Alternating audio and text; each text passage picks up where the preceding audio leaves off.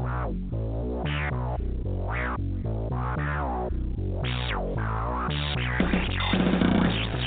you ready for the latest Habs news, passionate debate, and in-depth analysis from hockey experts around the league?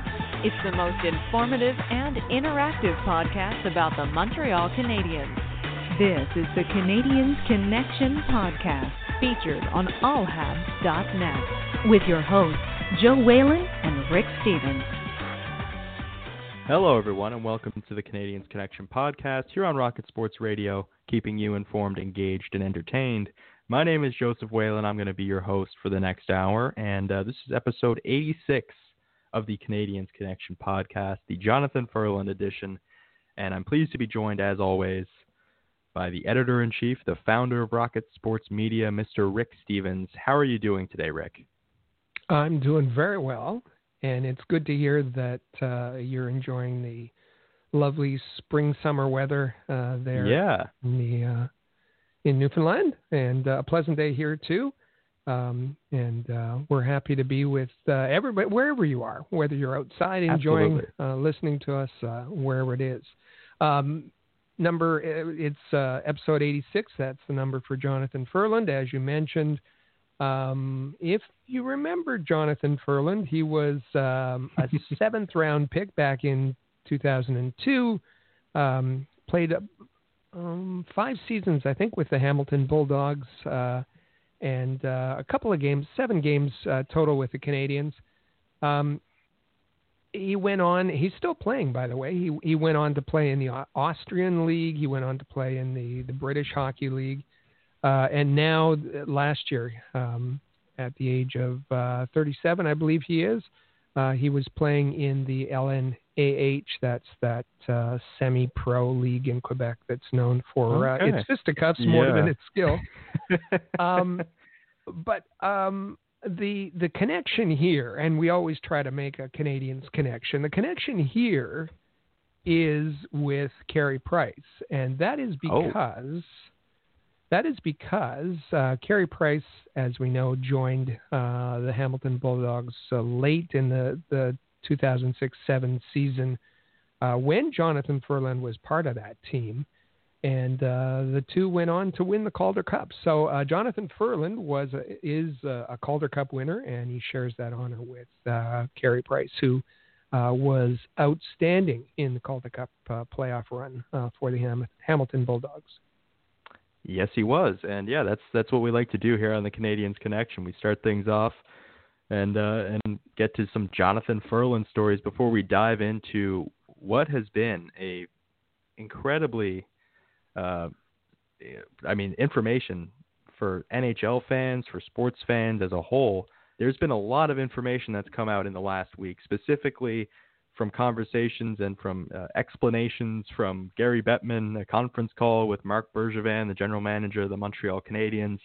And we're going to be discussing that later on in this show in the second segment and get to all of the information that was handed out by the NHL's commissioner about the return to play, about the different phases of this return to play plan that the NHL has, and the draft lottery as well. And, of course, the comments from Marc Bergevin on how it affects the Montreal Canadiens, who, as we discussed last week, would be in this return-to-play format, slated to match up with the Pittsburgh Penguins in a qualifying round. So we are going to get to that later on in this show.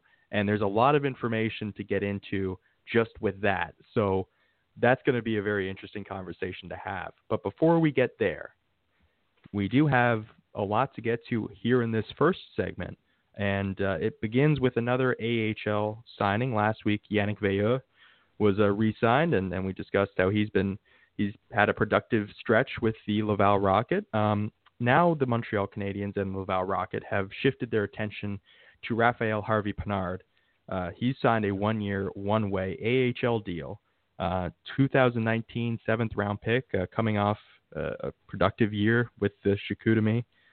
With Chicoutimi of the QMJHL, where he racked up 78 points. So another piece for the Laval Rocket for next season. The Laval Rocket roster is filling in, and since the pause in March, Marc Bergevin has signed Alex Belzile. He signed Gustav Olofsson. He signed Jesse Ylonen is going to probably be there next year. Arsen I'm going to get this wrong now. He's a Mudanov, Liam Howell. And so there's that roster is filling out. And this is a curious one. Raphael Harvey-Pinard is a bit of a cult kind of hero in Quebec already, a homegrown kind of player. And one of those guys that Joel Bouchard absolutely loves. Why is that? Well, not necessarily. He's not a skilled player. Skating, especially for a guy his size, he's undersized, 5'9", 170. His skating is well below average. Not a speedster in any to any measure. And he was a guy who was passed over in the draft twice. Third time through the draft, he was picked in the 7th round. So almost. Right at the very end of the draft, he just kind of made it third time through. So he's not fast, not a lot of skill, but the kind of guy that's got big heart, big compete level. He's smart, good hockey sense, courageous, and the kind of guy that is just he's known for being a good penalty killer, and you're just going to get an honest effort out of him, and that's the kind of player that, as we know, that Joel Bouchard loves. And when we went to the rookie tournament last fall back in Belleville, everybody, the media was there ready to see Ryan Poehling and Nick Suzuki and others, and Joel Bouchard featured Raphael Harvey-Pinard. He was on the top line. He was on the first wave of the power play. He got a ton of ice time, so I'd expect you'll be seeing a lot of that for Laval whenever the AHL resumes. Absolutely, and with that, with the signing of Raphael Harvey-Pinard, a 2019 7th round pick, there were no contract offers for 3 2018 picks who we discussed a couple of weeks ago. June 1st would be the deadline, and Marc Bergevin said that there would be no intention to sign 3 guys that they picked in the 2018 draft. Yeah, he confirmed in the news.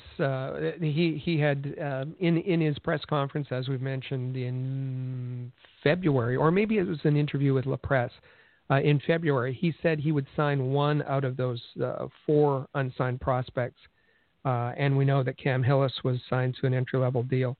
And Cam Hillis, obviously the best of the group, but there was kind of an outside chance that maybe Cole Fonstad from Everett would be signed. It's not going to happen. In the teleconference this week, Marc Bergevin said that Fonstad, McShane, and Samuel Oud would not be receiving contract offers. That means they'll go back into the draft. They will have an opportunity to be redrafted. Yeah, so that is interesting news to hear. So speaking of, we were talking about signing entry-level contracts. So we're going to, as I said, we're going to be discussing the Montreal Canadiens being involved in the 24-team format. And with that, there is the curious case of Alexander Romanov and the desire that Montreal Canadiens fans understandably have to want to see him play in that qualifying series. So, Rick, where are we at on that and the possibility of seeing Romanov play before we get into the start of next season? Because as we discussed, there was no official start date on that entry-level deal. Well, you said it absolutely right. It's curious. It's really curious. Yeah. We know the Canadiens would love to have him in the lineup on the blue line when the season resumes. But Bill Daly has been pretty firm each and every time he's spoken about that. And the most recent time, just about a week or so ago, he said players like Romanov and referred to him specifically. And he used the term ringers. We're not going to bring in any ringers. For when the season resumes. And so when he said that, to me, it was the file's closed. That issue is dead. But in the press conference, and we're going to be talking a little bit later in segment 2 in more detail about Marc Bergevin's press conference. But with respect, when he was asked about Romanov, he said, well, we'd like him to be involved. We want him in our lineup. And it's not up to the NHL alone. He said this also, the decision is not only up to the NHL, but also to the Players Association. That was his quote. So that kind of left a crack of a door open. And then Dan Milstein, the agent for Romanov, he was interviewed, and he said that in his interpretation of the regulations, that a team can sign a player from its reserve list. And we know teams have 2 lists. They have the contract list, that's a maximum of 50, and then there's the reserve list that is up to 90 players. And that it has been the case in the past where for the playoffs, teams can sign from their reserve lists. Romanov's on that. So Dan Milstein's saying that he is assuming that Romanov can be signed. And Dan Milstein went on to say that he's been in touch with the NHLPA and that they have the same view. He talked about another client of his, another Russian client of his that did the same thing, Blue Jackets, in the playoffs last season. So I don't know. Now, having said that, he said that we're preparing for 2 scenarios, whether he can play or not play, or play next season or the resumption of the season. But Dan Milstein seemed pretty confident. So I don't know where we are here. It is a very confusing situation. Yeah, and this is one of the things that we're going to be saying probably a lot throughout the course of this podcast, is that there are a lot of variables and there's a lot of things that are dependent on how everything plays out. And yeah, it's a very confusing case with Alexander Romanov. The one thing that I will say, and when I'm going to be discussing this later with the potential Habs-Penguins matchup, is that there's no question that the Montreal Canadiens would like to have him gain that sort of experience, and fans would like to see Alexander Romanov play. And those are 2 things that are absolutely true. So beyond that, we really don't know anything else that is 100% certain. So until we find out more, I guess we'll just have to wait and see how this all plays out. But certainly, yeah, you'd want to see Alexander Romanov in that. So we'll see how it turns out. But speaking of that potential matchup, you had 2 Montreal Canadiens forwards, 2 Montreal Canadiens veteran forwards, Brendan Gallagher and Paul Byron, also had a conference call this week, and they discussed the potential matchup between the Montreal Canadiens and the Pittsburgh Penguins in that qualifying round, in that play-in, to potentially compete in the playoffs. And Brendan Gallagher, I think, said it best. He said, like any athlete, you look forward to testing yourself, and you look forward to how you hold up in those situations. So it'll be a test for our group for sure, especially with a lot of guys that haven't been given that playoff experience, and we feel we stack up. To say that we go in without confidence or without belief wouldn't be true. If there's one thing I know about our group, it's if we are given that opportunity, it's something that we'd welcome. And I think that basically says most of what you need to know about where the Montreal Canadiens are, and that they're aware of the fact that this is an opportunity for them. And you know, nothing is guaranteed, but they are getting an opportunity that they usually would not have. I think that's fair. They recognize that there was no chance of them making the playoffs had the season continued. They've been given an opportunity to make the playoffs, and as far as the resumption of play, I should mention that they are more than just players who wear a letter for the Canadiens. Yeah. They are reps as part of the NHLPA players group, and they've been very involved in the discussions. So they know that this is a first step. They know that the really difficult as it was to put together a return to play format and protocol for the phase 2 and mapping out a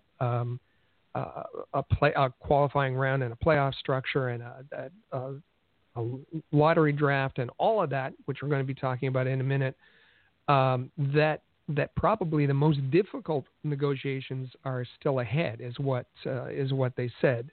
There's lots and lots of issues, as we talked about last week, to discuss, and I think Paul Byron said it best, saying, "I'm showing cautious optimism," and that's all they can do right now, is be excited about the chance, but also be cautious because there's so many unknowns, and because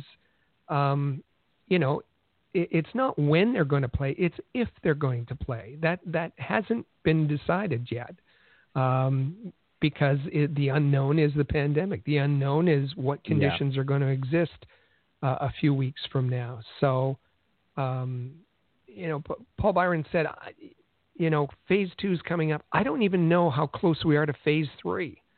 There's so much to be dealt with. And he said, he brought up the kind of concerns that the team has.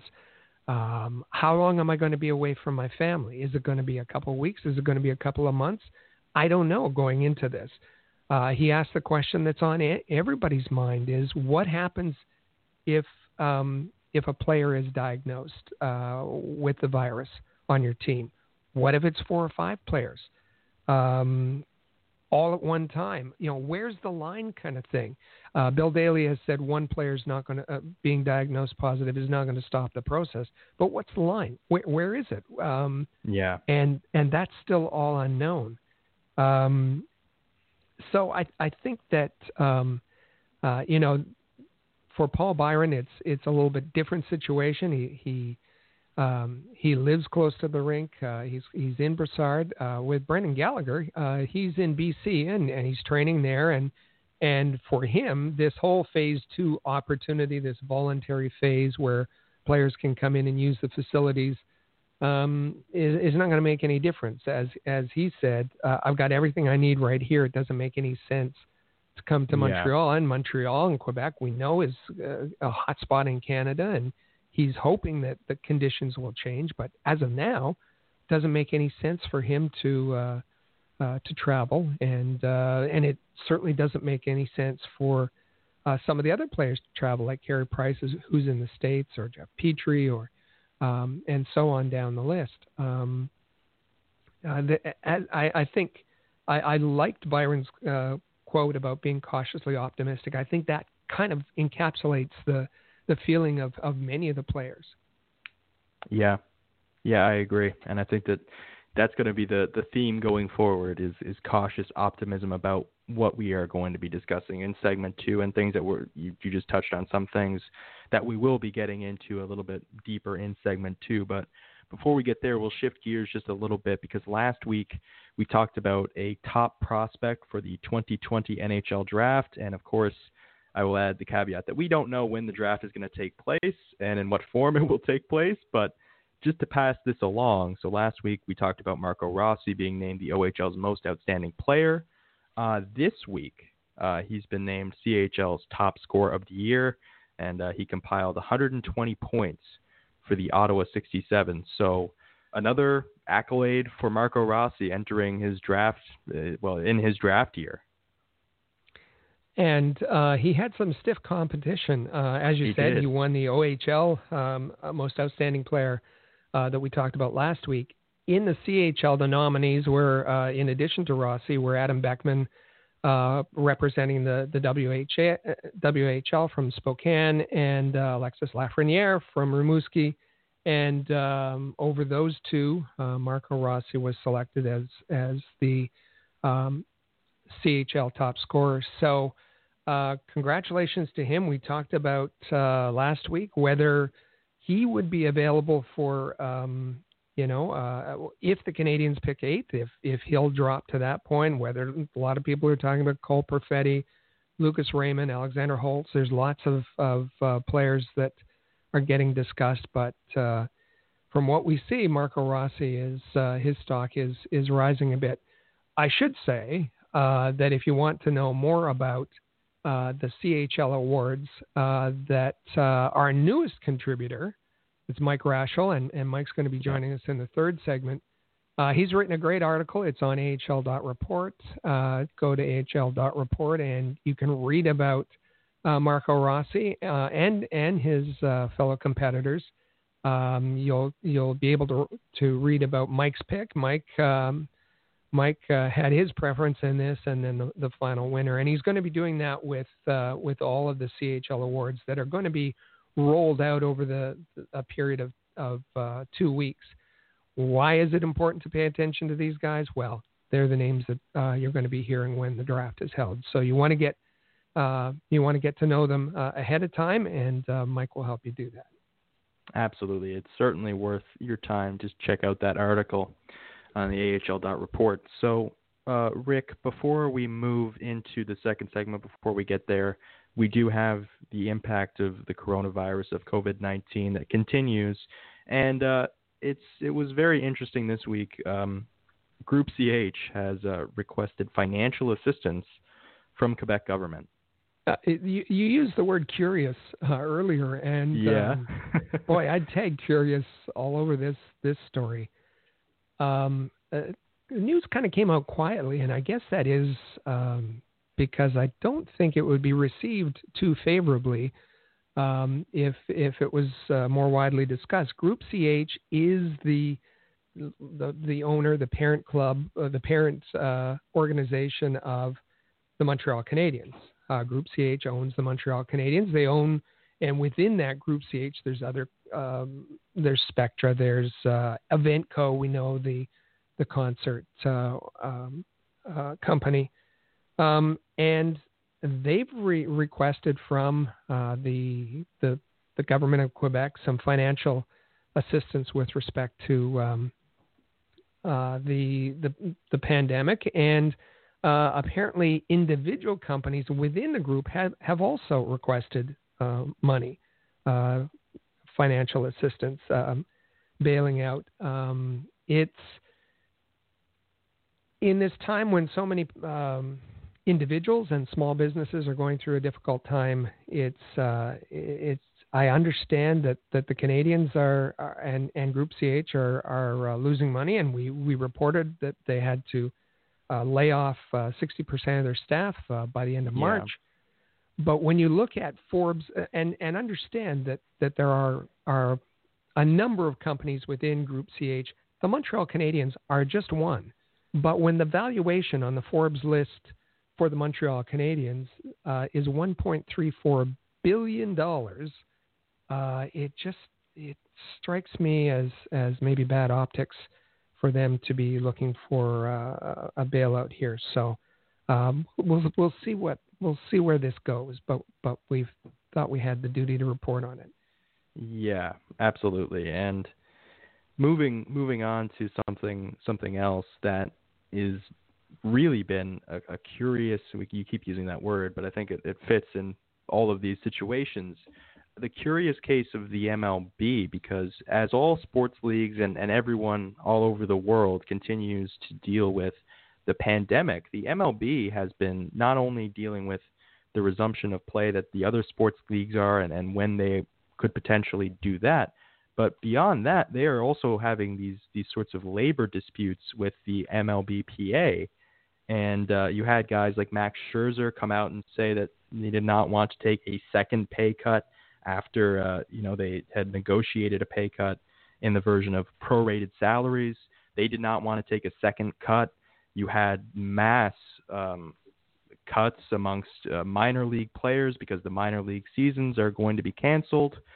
You had employees for minor league teams that were laid off. Like, the MLB is really it's become a very interesting situation, and what I had once thought was going to be the league, because they hadn't played any games yet. The NHL and NBA had already had basically all of their regular seasons. The MLB, I thought, was going to be, whenever they got the okay, I figured that they would be the first ones to come back because they don't have that big sort of time frame. and they haven't had any of the games that have even started. They were supposed to start March 26th, but then all of this sort of stuff is happening, so it just puts a question mark over really everything. So a very curious case of the MLB as well.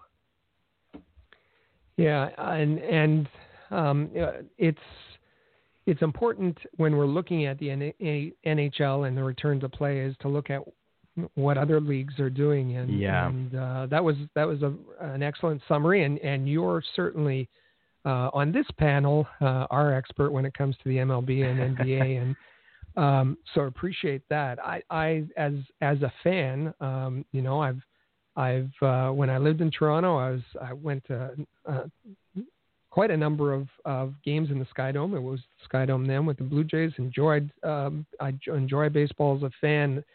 I was to the Big O for Expos game.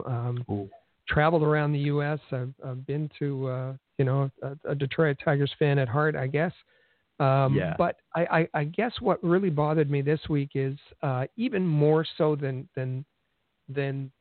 those experiences. I've had the pleasure of being able to attend AAA baseball, and I got to say I love it best. AAA baseball is like nothing else, and the fans and the parks and the food and the atmosphere is amazing, and it was really hard to see the cuts that were being made there, and putting some of those franchises in real jeopardy, and that was to put it into all perspective, and that of course relates to the same kind of situation for the AHL.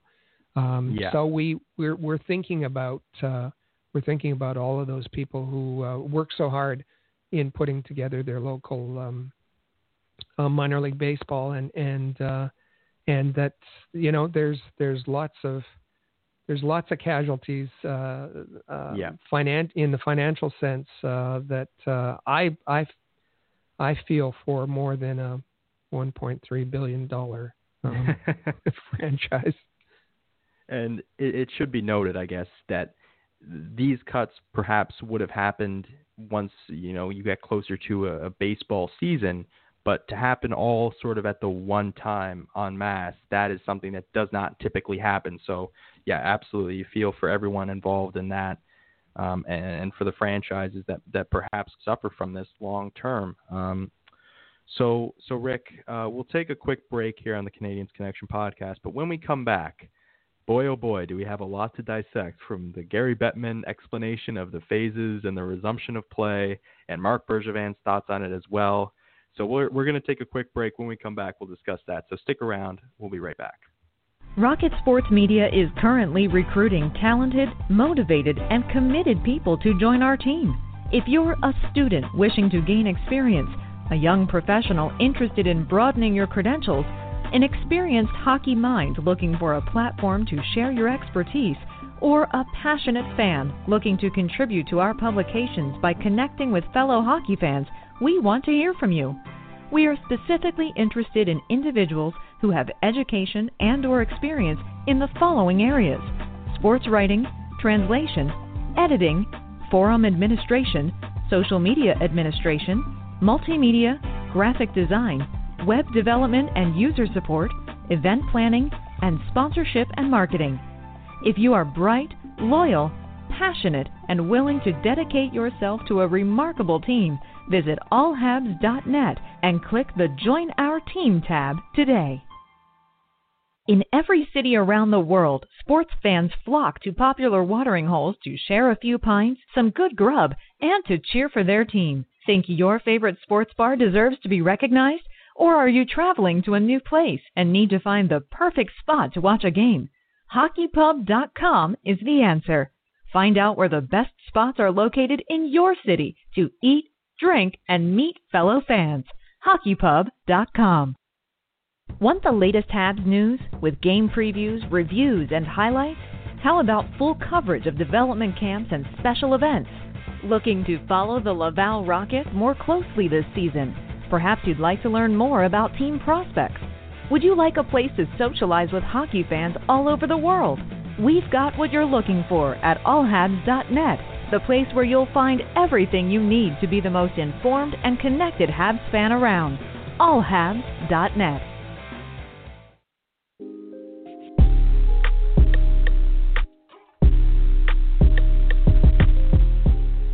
And we're back here on the Canadiens Connection podcast here on Rocket Sports Radio. You can follow me on Twitter at JoeWhalen19. You can follow Rick at AllHabs, and you can follow at Habs Connection on Twitter, Facebook, and Instagram. So Rick, boy oh boy, do we have a lot to get to here in this segment, because the commissioner spoke this week, the general manager of the Montreal Canadiens spoke this week, and yeah, it's not set in stone, because as we just said, we were discussing at the break, it's not set in stone, but it is as much set in stone as it can be, because you hear from the commissioner and you hear about this resumption of play that we discussed and have been discussing in recent weeks, and particularly last week when we really got into this 24-team format, because the NHLPA had voted to negotiate a little bit further, and then ultimately this week we do hear from Gary Bettman. So this is ultimately, so you touched on it a little bit last segment with Phase 2, which is expected to start at some point in early June, where you can have these voluntary small group workouts at team facilities.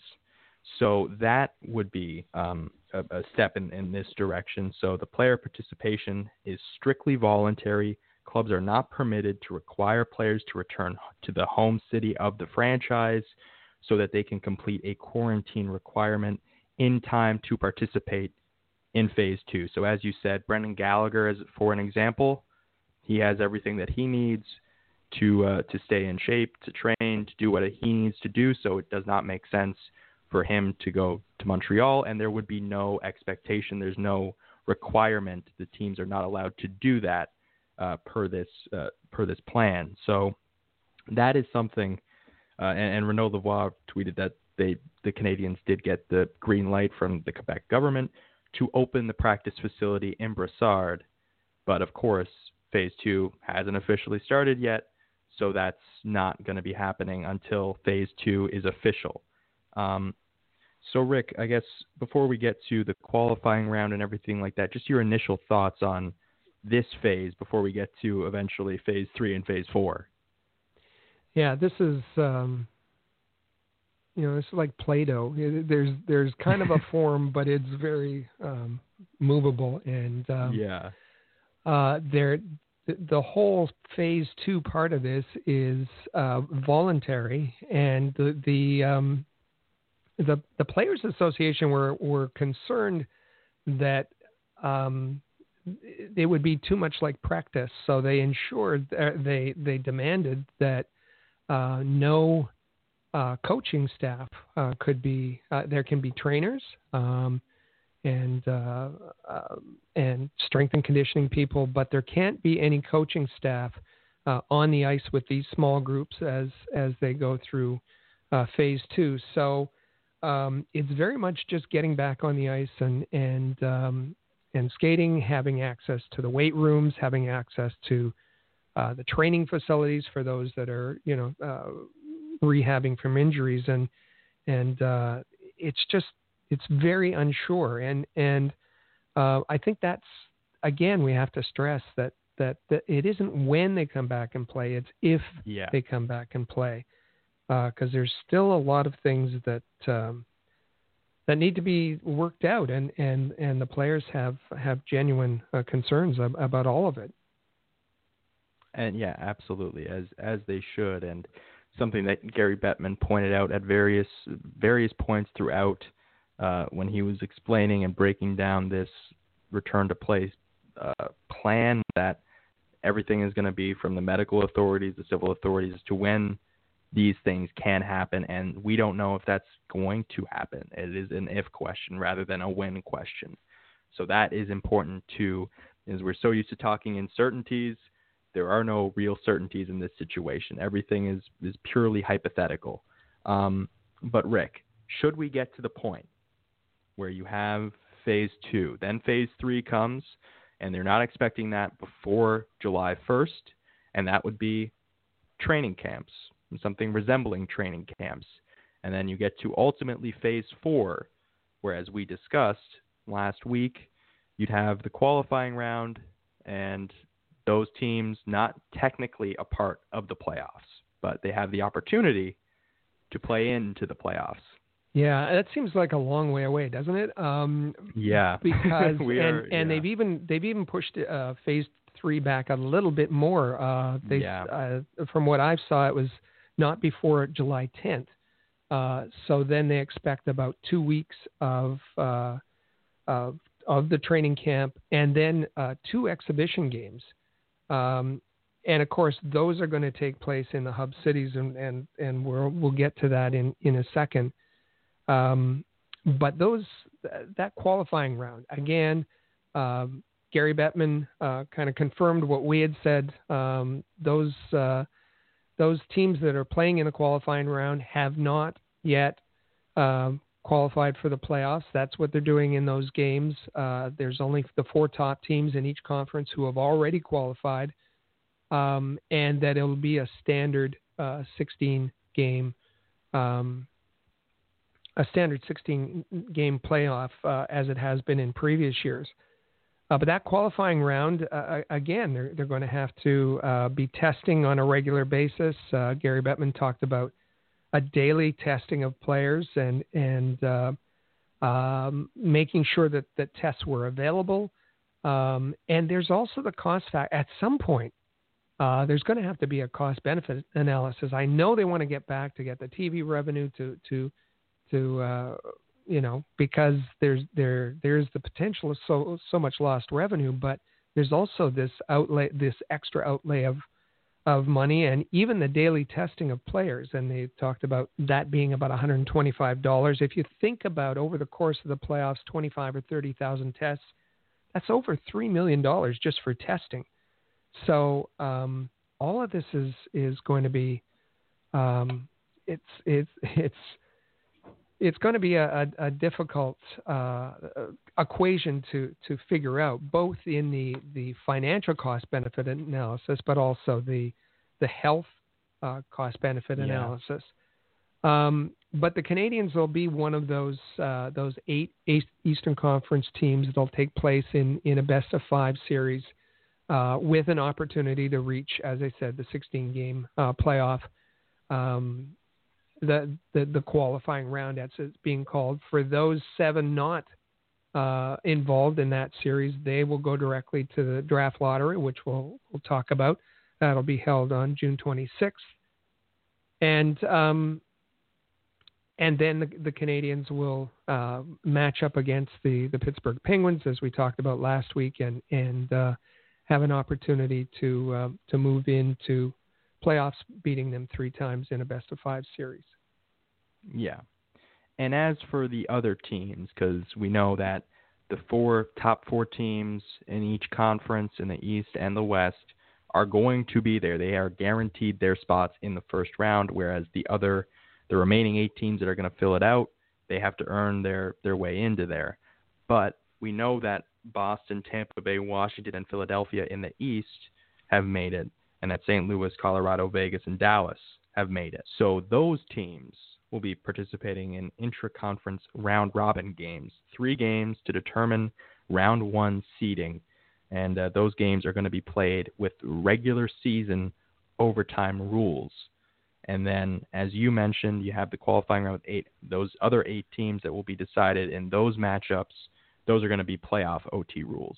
But this is very interesting to me because they are still, at this moment, and Gary Bettman was adamant about this, they are going to have to figure out whether it's just going to be the next matchups as they move on in the playoffs will be determined by seeding or by bracket that they're going to set up. It's really, as we've said a few times already in this podcast, there are things that are up in the air about this, and this is one of them. The players, there's a real divide here. The league wants bracketing. They want to be able to market brackets.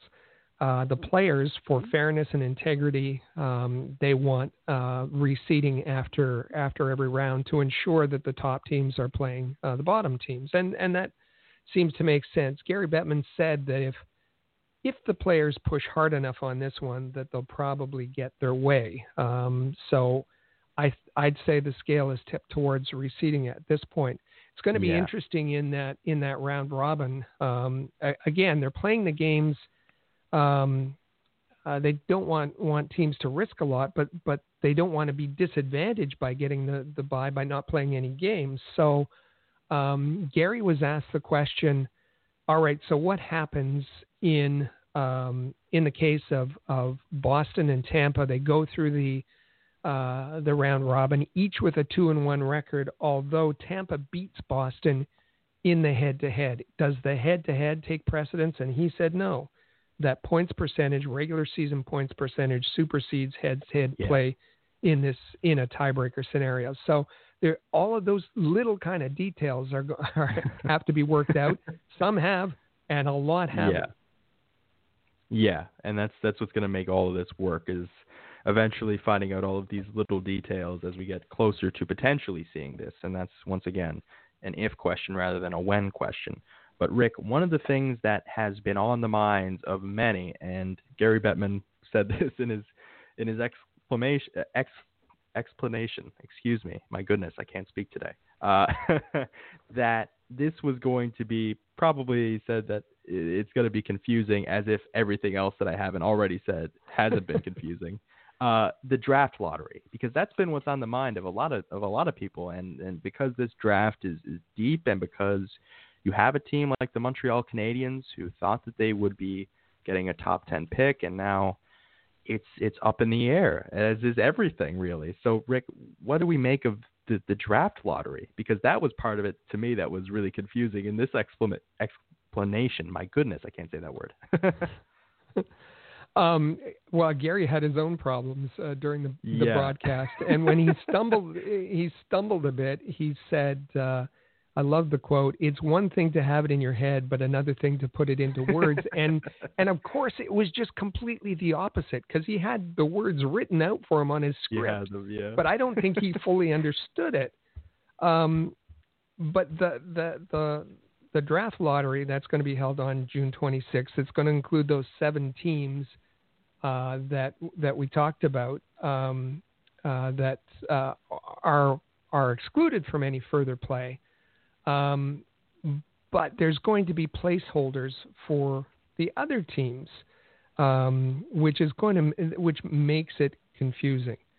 And it's all going to be eligible for the top 3 picks in the draft. Now, if the top 3 picks are won, and they have the greatest chance by those 7 teams, then it's over. It's done. If not, if one of those teams that's still playing in that qualifying round wins one of those 3 spots, then it's just a placeholder, and there's going to be a second draft held after that.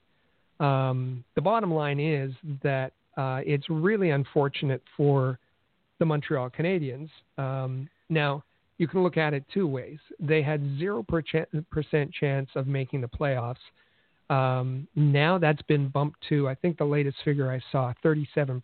They have a 37% chance of beating the Penguins, which would then be their ticket to the playoffs. So they have a 37% chance of making the playoffs. They've gone from 0 to 37. That's good, except in their chance of picking the first overall pick has plummeted. It's used to be 6%. It's now down to 1.9%. So the Alexis Lafreniere sweepstakes, the Canadiens have a much chance of that. Of winning, of moving up in the lottery. They used to have a 19% chance. Now they have a 6% chance. So they're, no matter what happens, whether they beat Pittsburgh, or if they beat Pittsburgh, of course their odds drop considerably. But even if all else stays the same, even if they're ousted by Pittsburgh, their odds in the draft lottery have dropped considerably. And for those who are thinking about the long-term success of the team, that's a bit of a concern, especially when you're looking at wanting to translate this terrible season into an impact player, let's say. Yeah. Yeah, and we'll probably get to that when we discuss the Marc Bergevin press conference. But then we have the issue of the hub cities, and we've been discussing the hub cities as that was one of the first things the NHL identified as a way to get back to playing, was identify some hub cities where you could set up and play games there. And so for this to work, you'd obviously need hub cities, and they have cities that they've identified as potential destinations: Chicago, Columbus, Dallas, Edmonton, Las Vegas, Los Angeles, Minneapolis, St. Paul, Pittsburgh, Toronto, and Vancouver. So they've identified the cities where they think that this could potentially happen. So Rick, what are your general thoughts on that? Well, with respect to the hub cities, Gary Bettman said a couple of things. He said that they don't want to go into a place where coronavirus is a hot spot. Yeah. And we know that Illinois is still a hot spot. He also said that currently, under the current rules, we don't think we can play in Canada because of the 14-day quarantine. Now, if that changes, that's fine. But under the current rules, we don't think that we can play in Canada. So if you take Toronto, Vancouver, and Edmonton off that list, if you remove Chicago because of the COVID concerns, if you take Minneapolis off the list because of the rioting and looting, your list is getting pretty small. And I think that Vegas is kind of has an inside track for one of those spots, although I don't know. The NBA is also talking about Vegas, and I don't know what that means if you can do both in the same place. But that list is getting quite tight, and they're going to try and get it down to two spots, one for the East and one for the West. But it not necessarily, it doesn't necessarily mean that an Eastern city has to host the Eastern games. They will pick two cities from that list.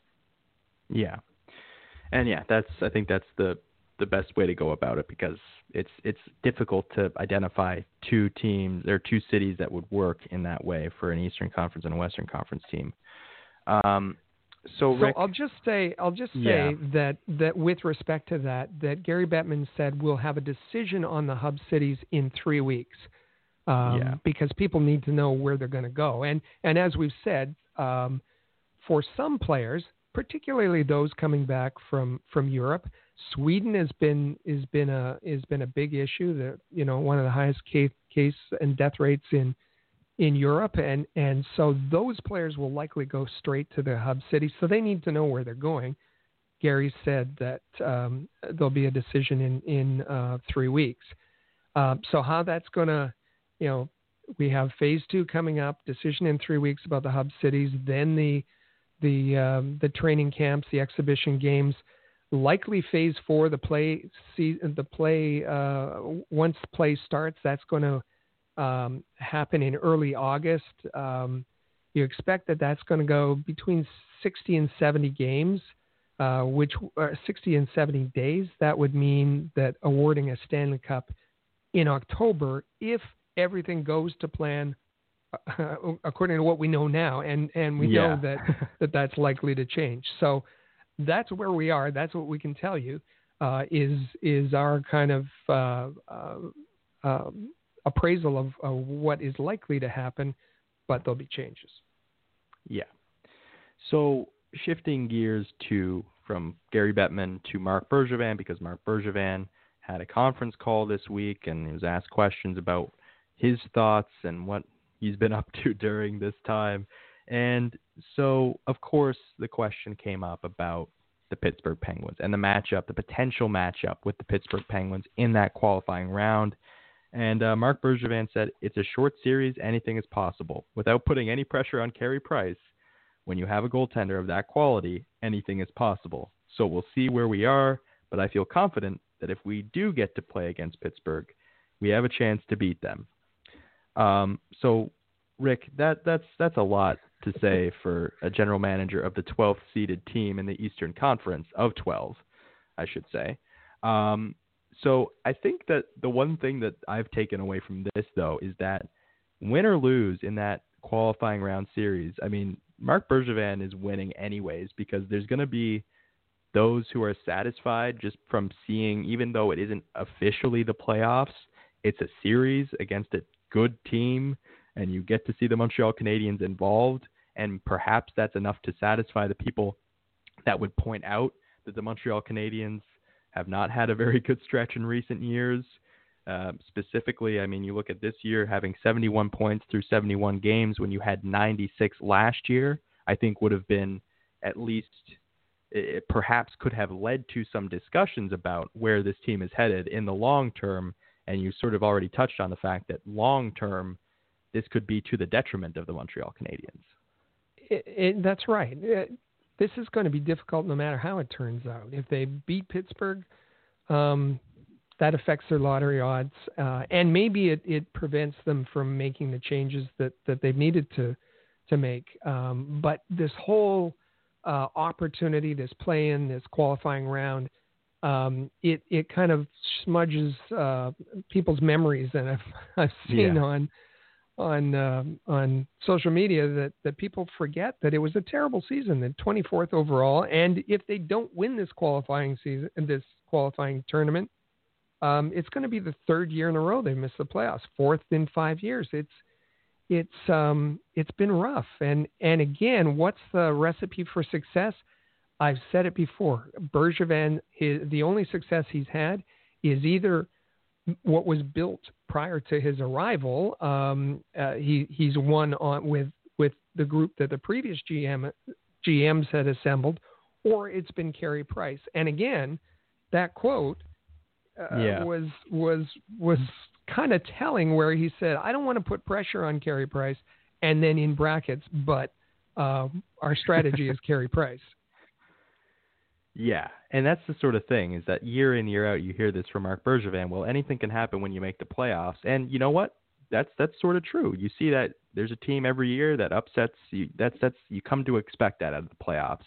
But it feels a little bit disingenuous out of Montreal, because it feels like that sentence, that statement, isn't so much, oh, you know what, anything can happen if we make the playoffs. It's, well, we have Carey Price, and if he gets hot at the right time, who knows what can happen. So it's not so much that they're looking at the parity and unpredictability of the NHL, as they are just saying that they have Carey Price and they can put all of their hopes and dreams and aspirations on the shoulders of Carey Price, which doesn't really feel like it's going to be a winning strategy.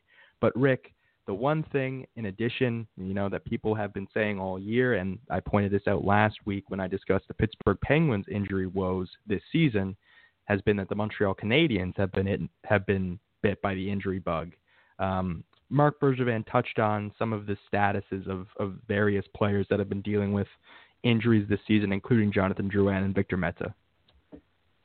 He said Jonathan Drouin, we remember the wrist injury and the ankle injury, is cleared to play, and he's cleared to play because he's in Montreal and he's been supervised by the Canadiens doctors. So Drouin, no issue. He's back. Victor Mete, he's been doing rehab, but he's not in Montreal, so hasn't been cleared by Canadian staff yet, so we don't know. Really curious, his answer on Jesperi Kotkaniemi, where he said he had no idea. I have no idea. Well, I think you should. And of course, the spleen injury with Kotkaniemi, that sounds like it's going to take him a little bit of time. And when Marc Bergevin was asked about the 28 skaters, that's been what's been talked about, an expanded roster, the Black Aces, to allow 28 skaters and an unlimited number of goaltenders. He said it's going to depend on the health of some of our younger players, and was probably referring to Mete and Kotkaniemi and others. The other case that I'll just mention here, and it's not an injury, but it's a health-related issue. Marc Bergevin was asked about Max Domi, given that he has one of those preconditions that might make him more susceptible to the virus, and he said that it's uncertain, and that the Canadians nor the NHL would put Max Domi in a position to be exposed to something that would potentially give him long-term health concerns. So I don't think Domi's participation is, although you got to think that Max Domi wants to play because he has the opportunity to get in the playoffs for the first time in his career, but that's not certain at this point. Yeah. And obviously I think that health and safety of everyone involved is paramount, and certainly somebody like Max Domi who has one of those conditions that would make him more susceptible. But Rick, overall, so I kind of gave my thoughts on the matchup with the Penguins and how this is really a no-lose situation for Marc Bergevin personally as the general manager of this team, with respect to, well, if he wins this qualifying round, he gets to the playoffs. If he loses, well, you know what? It was close, even though they shouldn't have been there by traditional means. But regardless, it might satisfy people that wanted to see some playoff hockey or a series or whatever it might be. So, Rick, what were your general thoughts on everything that came out of that Marc Bergevin presser? Well, I thought it was a really odd one because, Marc Bergevin hasn't appeared before the media for months.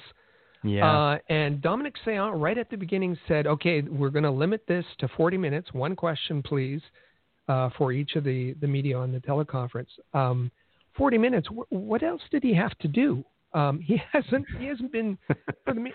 And as it turned out, it was 35 minutes. It was 3 minutes of Dominic Sean, 35 minutes of Marc Bergevin, and a 38-minute start to finish. It was really odd. And I have to say that Marc Bergevin was curt. He was snarky. He was, some of the answers he gave were just kind of two-word answers. There was I think it was Arpin asked a question, kind of a hypothetical, and Marc said, it's not happening, so I don't have to answer your questions. And just, there was a Tony the usual silly Tony Marinaro question, and kind of snapped back at him and said, the game is played on ice, not a sheet of paper. That's sports, as if he's trying to be a bit condescending and educate. I just thought the whole thing was bizarre. Even our buddy who's been on the podcast before, Douglas Gallivan, who's a mild-mannered, he snapped at with a two-word answer for Douglas Gallivan as well. So it's just, I think Douglas Gallivan had asked about the biggest challenge during this time, and all Marc said was the unknown. It just kind of, without going any further than that, it was just very odd. And Marc was asked about, what we had been talking about earlier, whether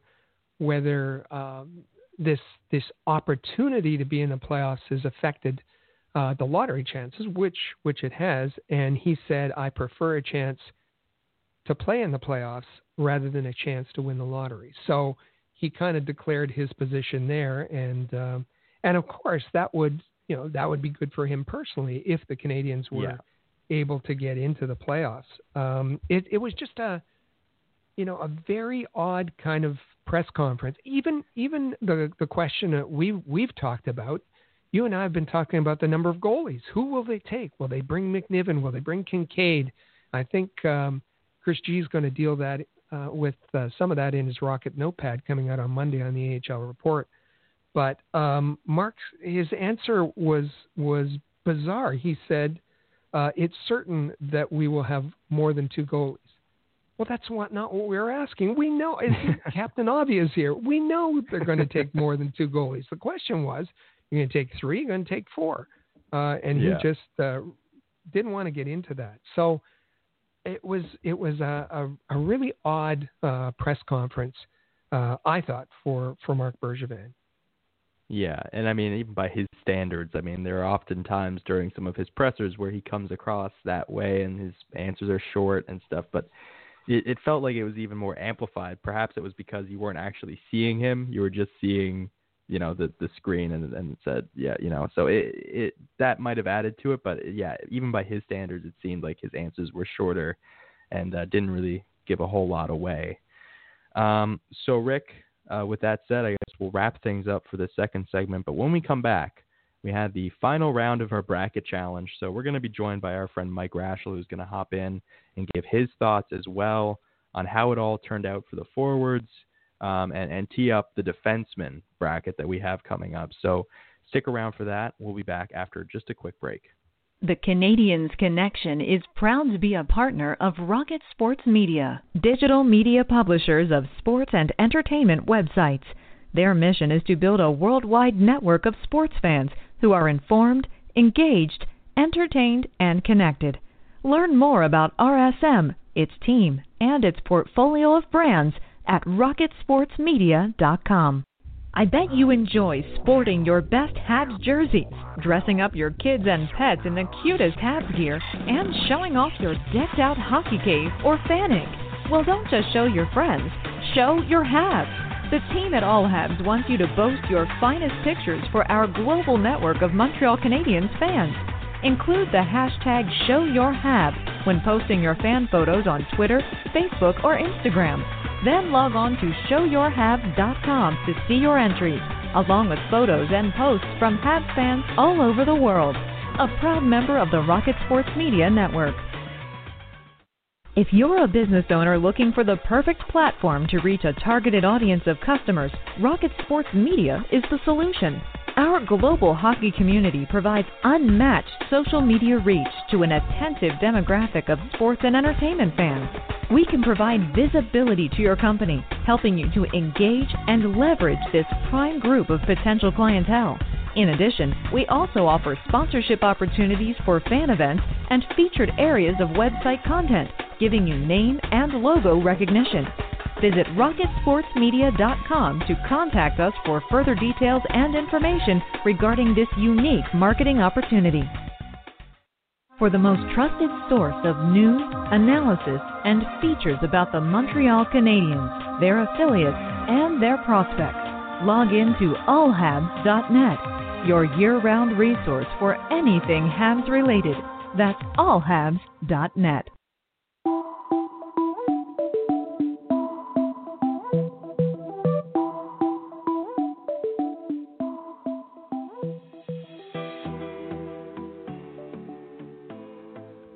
All right, and we're back here on the Canadiens Connection podcast. And Rick, we have a very special guest, as we said.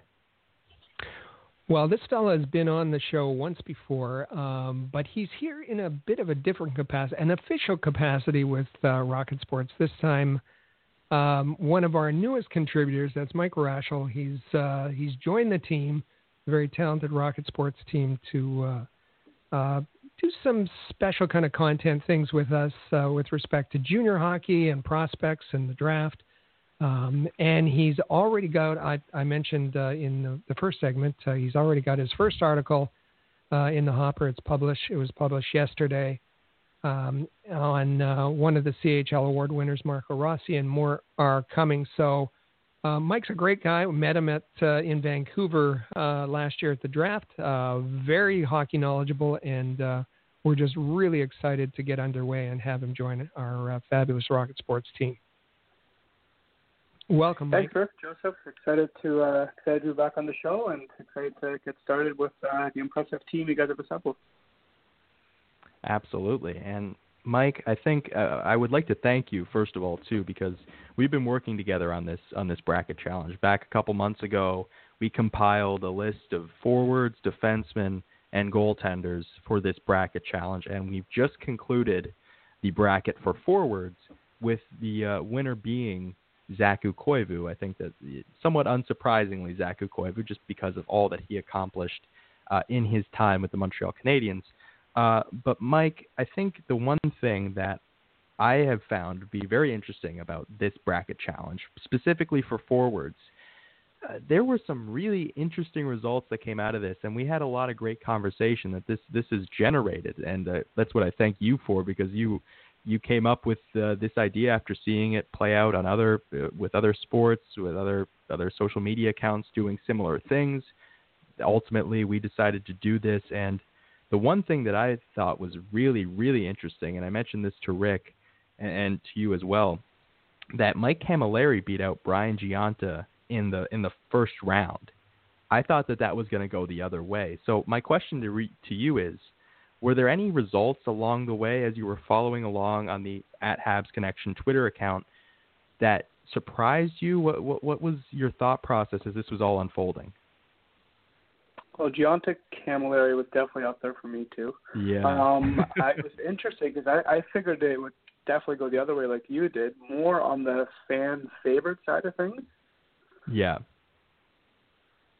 But yeah, then again, Camilleri, obviously had those impressive playoff runs, and even though the way he left the team was a little bit bittersweet with some, it seems that the playoff results have kind of outweighed that. But yeah, definitely surprising. I thought that'd be a little bit more on the 70-30 side versus the other. But yeah, the most interesting one for me actually, I thought, was how close Pacioretty and Plekanec came down to in the semifinal. I was not expecting 50-50 at all.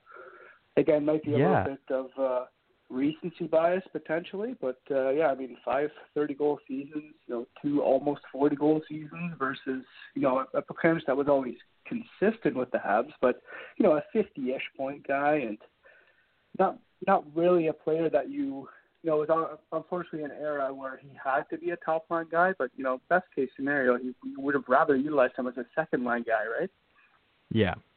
Yeah, and it's the thing that I found surprising, too, was that Gallagher in the third round against Zaku Koivu was actually, he put up more of maybe it's recency bias, as you say. Maybe that's what it comes down to. Gallagher was, I think it was a 65-35 split. 62-38 was the number. But I mean, that was something as well that I did not expect when you put it into context. The final round was Zaku Koivu picking up 85% of the vote to Tomas Plekanec's 15. But I should note there is 1 day and 2 hours left on that poll. That could still change, but obviously I think we know that it's going to be Zaku Koivu that walks away with it. But that's still something that I found to be a little bit curious, was that there was that sort of that there wasn't a little bit closer between Plekanec and Koivu in the final. For sure, it was interesting that Gally gave him that much of a fight, because he had a tough time in the first 2 rounds, if I remember correctly, whereas Koivu kind of swept through the first 2 rounds. Yeah, it was more decisive early for Zaku Koivu. But the thing that I think is that will be most interesting going forward is that we are going to be shifting from forwards to defensemen, and this is where I think it gets really interesting, because we kind of noted that the forwards for the Montreal Canadiens in the 2000s, a little bit top-heavy. Defensemen, it's a little bit more spread out, a little bit more, there's more parity, a little bit more even. So I think we're both looking forward to getting into that. Definitely. I think it's split up into tiers, to be honest. I'm just looking at the list here. I don't want to give any of the names away. We'll keep it a surprise for the fans. But it definitely does look a little bit tiered, whereas, like you said, the forwards were a little bit top-heavy. I think we'll see a lot more even battles on the defensive side of things. Absolutely. Yeah, so keep an eye out on that. As I said, the @HabsConnection on Twitter is where you can find. We're tweeting out these polls for this bracket challenge. We've concluded the bracket for forwards. We'll be moving on to defensemen. So, Rick, anything you'd like to say just before we let Mike go?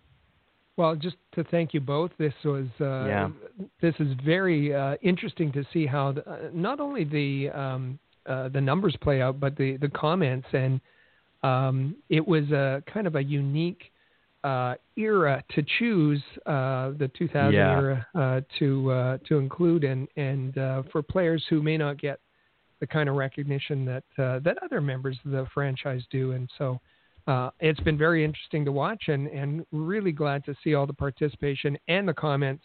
As you said, Canadiens Connection Bracket Challenge. Go to @HabsConnection and vote in the poll, and also tell us what you think about the matchups. Absolutely. And yeah, as Rick said, thank you, Mike, because this has generated a lot of conversation, and we really appreciate that. Yeah, of course. It's been a lot of fun to follow. Quick question for you guys. What do you think of Jeff Petry's chances? That was probably the most intriguing name for me going through this. I did not know where to rank him because he's been so strong particularly last year, but really the last 2 to 3 years. But it's such a recency bias when you compare some of the other names that are going to be on this list that have had, pretty close to full careers with the Canadians. I'm curious what you guys think there. Jeff well, Petry's I think an what you interesting said. one. Yeah, I think it is interesting, and there is going to be a recency bias with that name that, as it compares to the names that some people may have forgotten or lost touch with or not watch play very often. So I should tell the listeners that I'm in the same position as you are, because I don't know who's on the list. You guys know, but I don't, and that's why I'm always excited to see the matchups when they're posted.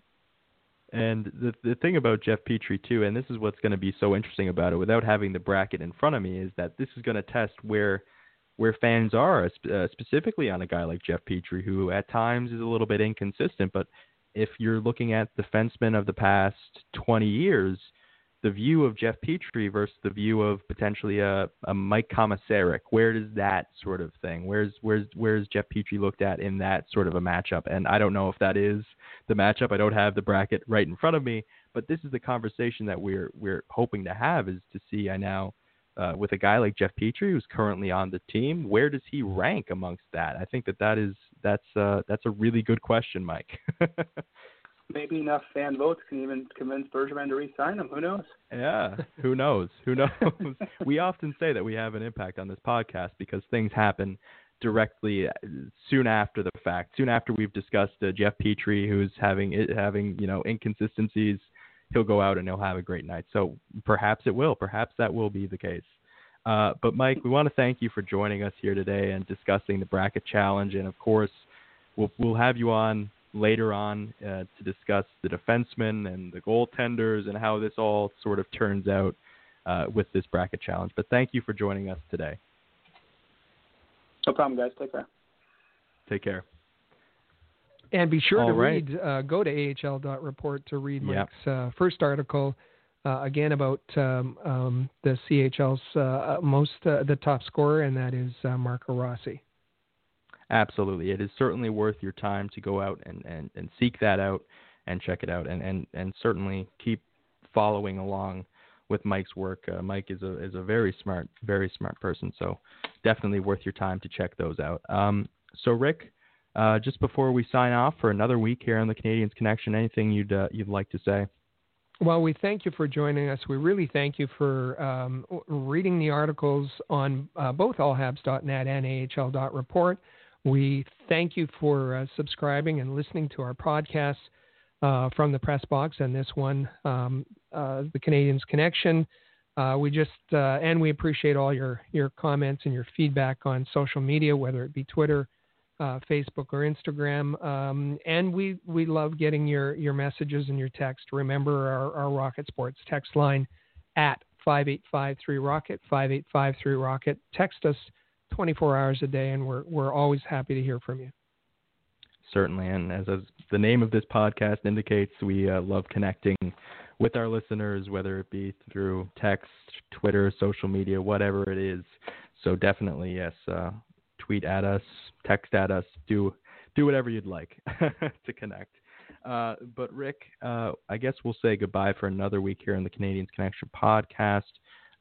But before we go, we should say, as you said about the AHL report and the fantastic work of Mike, that this podcast, you can find this podcast along with From the Press Box, the AHL Report podcast, on all your favorite podcasting platforms, Overcast, Stitcher, TuneIn, Spotify, Google Play.